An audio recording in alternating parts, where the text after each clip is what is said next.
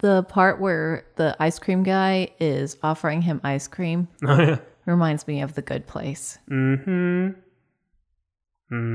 right, let's stop. The Good Place is also a good show. Let's stop this and go watch some episodes of The Good Place with Bill Summer. Oh yeah, we have new episodes to watch. Yep. I like it. I love it. But I'm not sure about them being on Earth. Maybe it'll get better. I mean, I feel in my heart that they're on Earth because of budget cuts. Do you think so? No, I do think they made a choice. I think it's a real limited season sort of thing, so they made a choice because they could have just stayed at that set. If it was really budget cuts, that set's made. That's what they've been shooting on. They could have just stayed there. That's true. It's going to be more costly to, find a new place. Right. I mean, I guess also, I don't know. I think that they really I don't know how to describe the way that they deal with narrative, but they're like a kid with a butterfly. They're just chasing it wherever the hell. Yeah. I thought you were going to be like, they're like a kid holding a butterfly, and you're like, you're going to kill it? Yeah, it is like, it's always on the rails, but never so much so where I'm just like, I don't know what the hell's going on here. This is stupid. But I am afraid that they're going to break the story. Right. Well, I mean, it's like an egg race type of thing. It feels that way. It's very controlled chaos. I don't know that I think that we're kind of coming into a new era of television where I think it is unprecedented how sort of all over the place TV shows are allowed to go with their narratives. Like in the same way that Last Man on Earth did, kind of just started with a premise and it was like, fuck that premise. Do what I want. Yeah.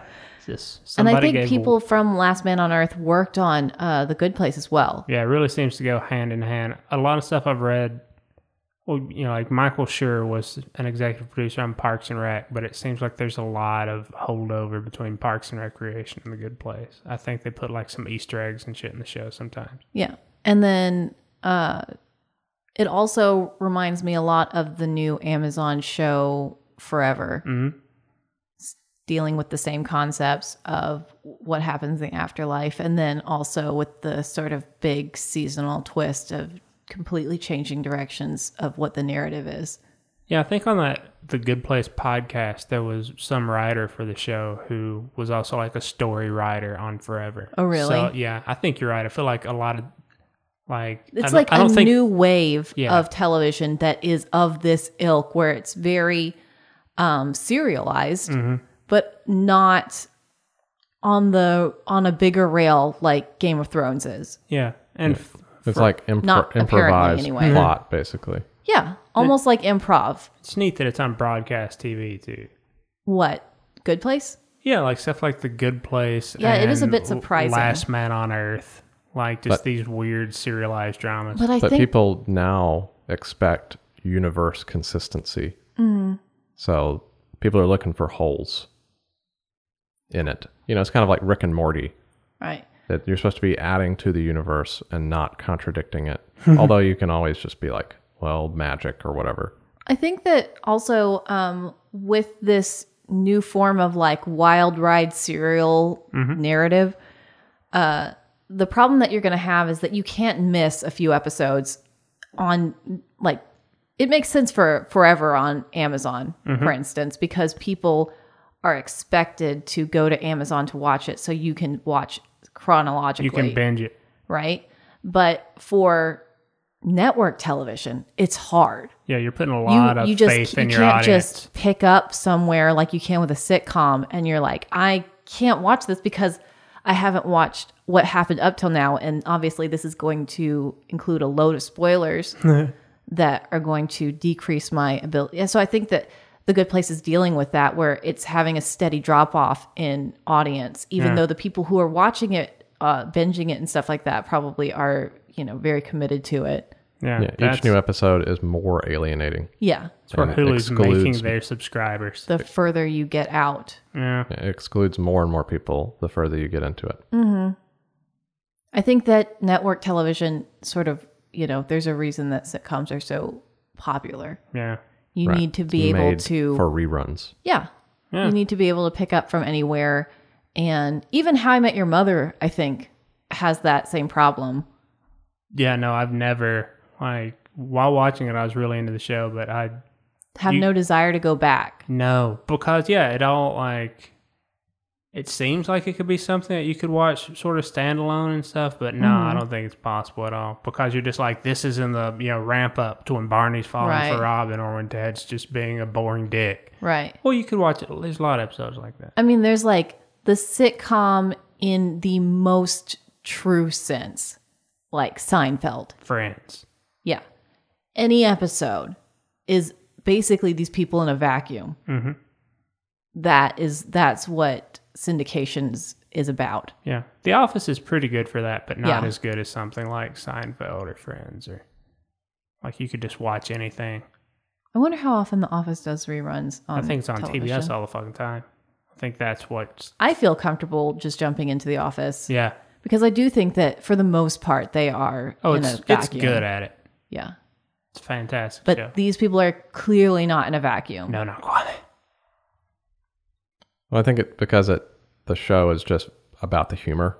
Mm-hmm. It's not about what's going on so much, although there are those parts of it, but it's the parts of the show that become your least favorite parts as you keep watching The Office. Right. It's like the Pam Jim stuff, or just like any plot stuff is like, stop wasting my time with this. For repetitive watching, I do think that a lot of changes and parts that are extremely plot serialized and the things are changing are the least comfortable. Yeah, obviously. they're tiresome because you're like, oh, I have to suffer through this part where Pam and Jim aren't together yet. Oh, God. I don't Pam's really pregnant. mind those parts as much as I mind, for instance, when they're getting rid of Steve Carell and new managers are coming in. It stresses me out, and I don't watch it for that. I watch Will it because I Ferrell. want to fall Click. asleep in 20 minutes. No, Charles, it's just stressful. James Spader is up there. He grew on me. Robert California. I think anything without, and It's- I also it's wonder not if classic Steve Carell Office. ever regrets having left the office when he did. I don't know. I think he knew that his face was rapidly deteriorating into that of an old man. I don't know. Because he I think don't thought look he the was, same no I more. thought he was. I think he thought he was too big for his britches. Yeah, that's a problem. It could be that he felt like that it's probably going to be over, sort of like Seinfeld. Mm-hmm. Like go out on top. Yeah. Like just be like, all right, we made a great show. We made 9 seasons or whatever. Yeah, but he didn't Get stay out. for 9 seasons. It was 6.5, 7. No, yeah, you're right. He got while the gotten was good, and then Ed Helms just, really kept wanting to make that money. Ruined it. Yeah, and that's the thing. It's like when things started changing, you don't feel as It's comfortable just uncomfortable. jumping in and watching those things. It's not as good for syndication, and therefore it's not as good in the long run for money. But I do appreciate that they are making these types of murder mystery type of Yeah. things that you can just binge watch and are dealing with different topics and stuff that is a little bit not talking down to the audience. They're dealing with philosophies and Yeah. alternate. Yeah, I don't understand universes and why things like that. if you're on a show, the writers are great. Mm-hmm. It's a great show. You've got Rainn Wilson. You've got funny people on the show. Mm-hmm. You're not going to do better than I think this. he was just tired of. I really think he was just tired of doing comedy. I think that's why, I mean, damn he near. didn't stop doing comedy though. He pretty much did the. You mean that period of time? Yeah, I feel like the past couple movies he's been doing, like Foxcatcher and The Big Short, and he did a Richard Linklater movie. He's been doing dramas for 4 or 5 years. Yeah, I guess he's if been you- doing depends on the- dramas, but he also has been doing Despicable 1 through 3. Well, those are easy. He can do those in his bathroom. Just voice Groot. That's nothing. I mean, it could be, we don't know who's talking in Steve Carell's ear. He's probably going to cocktail parties and they're like, yeah, your comedy work is great, but If you want the real Oscar. art is in the drama. You know what else he was in that was not great? Was that Jesse Eisenberg, Woody Allen thing. Oh, I never watched that one. Cafe Society. It's not really worth it. That was a Woody Allen miss. Ugh. You know, but he's 99 years old and he's made 99 movies. When you make a bazillion movies, not everyone is great. Give that old child molester a break. Stop forcing him into retirement if he needs it just to live. What if Michael Jackson got to age 99 and had put out an album every year that was, some was hit, some was missed. Yeah. People would leave him alone. Yeah, that's like a batting average. 30%. 3 of them going to be pretty good. 3 out of 10.